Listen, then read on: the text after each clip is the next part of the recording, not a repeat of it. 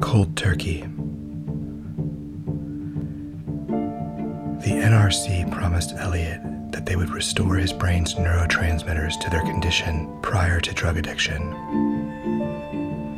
During his time as an amino acid therapy patient, he had an interesting roommate, Rick James, of Super Freak fame. Each hooked up to an IV drip in a hospital bed.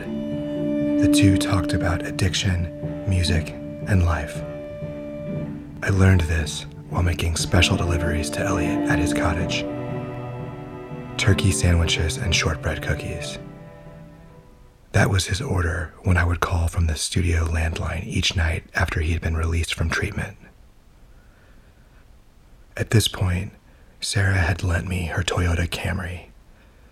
Mobile for the first time in LA, I would drive down to Ralph's, pick up some Lorna Doones or Walkers, along with sandwiches from the deli and a 6-pack of bottled water, then make the half-hour trek down to Los Feliz. Tryptophan. That was why Elliott said he wanted the sandwiches. He thought its presence in the turkey would help him sleep. You know, like after Thanksgiving dinner, he said. Also, tryptophan is an amino acid, an organic compound that Elliott was counting on to get healthy. And the shortbread cookies? No scientific rationale there. He just liked them. As for the cold turkey, kicking drugs joke Elliott must have also intended and delighted in, his sense of humor to a T. It took me 15 years to get it. Do you need something?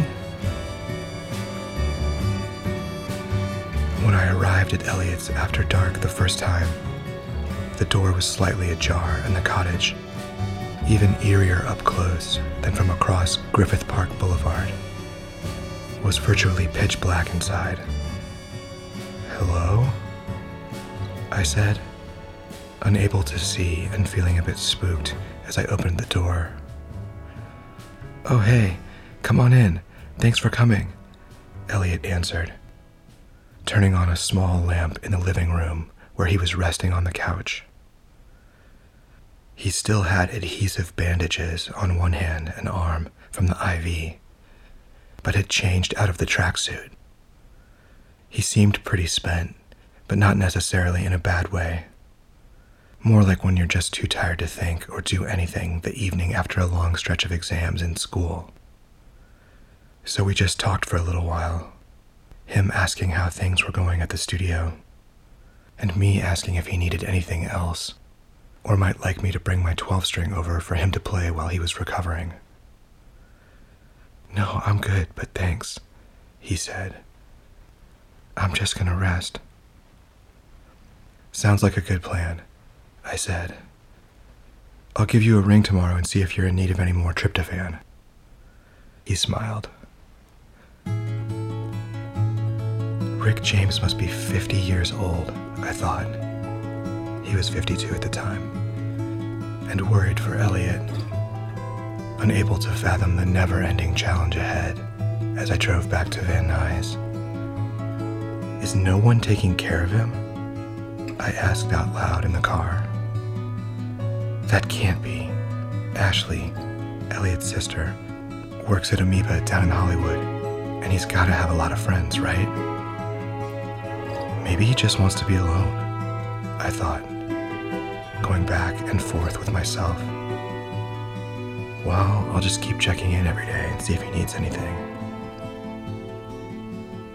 Valerie was gone, driven to LAX for a flight back to Scotland, her home country, by Elliott a few days before he went to the NRC. Up until that point, she had called the studio landline numerous times asking about him, the sense of worry in her voice readily apparent. Elliott had told me that he didn't want to speak to her, but he didn't tell me to tell her that, and I certainly didn't have the heart to do it. So I just apologize and say I didn't know what was going on.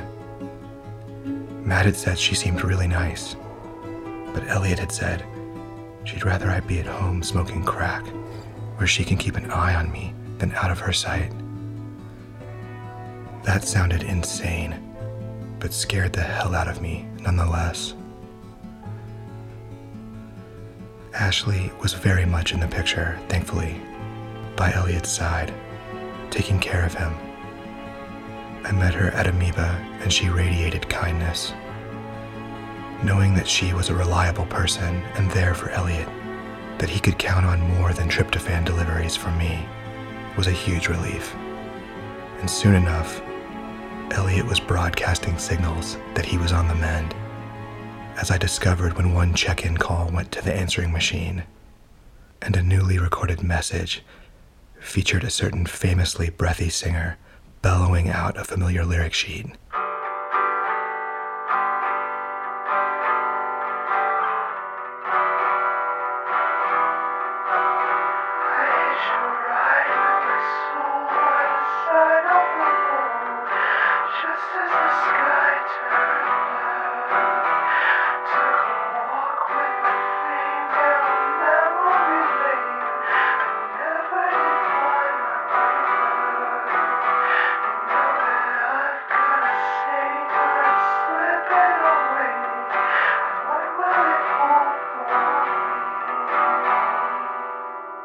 Hey Now by Oasis. I think until that moment, I was unsure if Elliott would remember any of our time together on his bridge from bottoming out to rehab. He remembers, I whispered, a smile swelling as I listened. Being able to drive again was nothing short of a godsend. The recording sessions, originally imagined to span only a few weeks of time, would end up dragging on for another 11 months after I left LA and repeatedly ran out of money. And during that time, cars came to represent increasingly needed opportunities for privacy. Living out of a backpack from city to city for months on end, and not having a door to close and shut out the world now and then, takes a toll over time. Sometimes I would get into the Camry or a friend's old Cadillac sedan DeVille and just burst into tears. Not from sadness, but just the stress of being a 24-year-old, a kid still, really, trying to figure out how to finance and produce an increasingly expensive orchestral pop album on the fly. Other times, I would hang my head on the steering wheel and then erupt into a scream. A car was the only place where I could do either of those things. The only place private enough to acknowledge feeling overwhelmed while suspended mid-leap in an act of faith in self.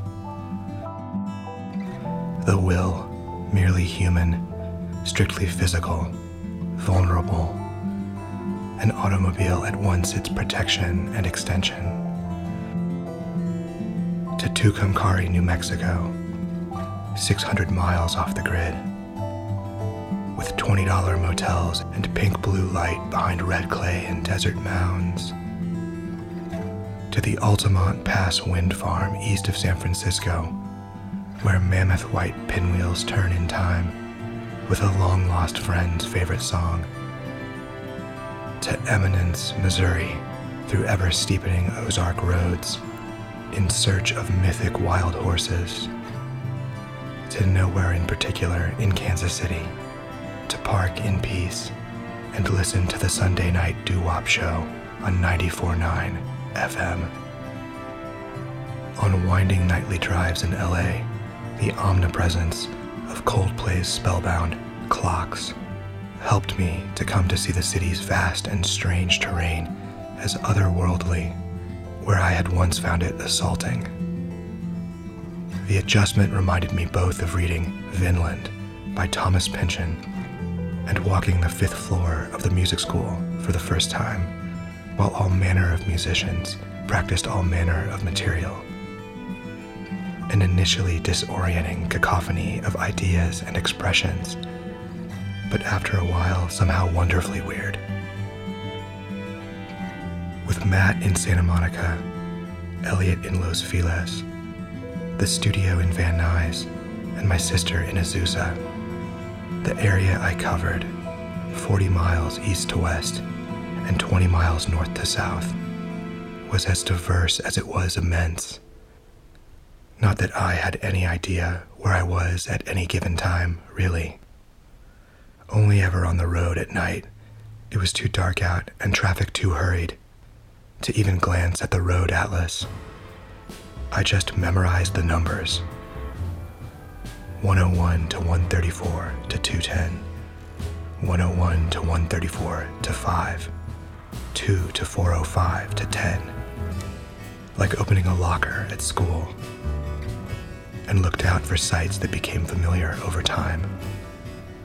A lush curve with patches of fog signaled Pasadena. A barren industrial expanse, practically Martian in its appearance, meant Azusa was near, and the Capitol Records building, where record label spies were evidently eavesdropping on my harmonium covers of Smith songs. On Vine Street in Hollywood, cued Franklin Ave, the way to Los Feliz and Elliott's Grimm Brothers cottage.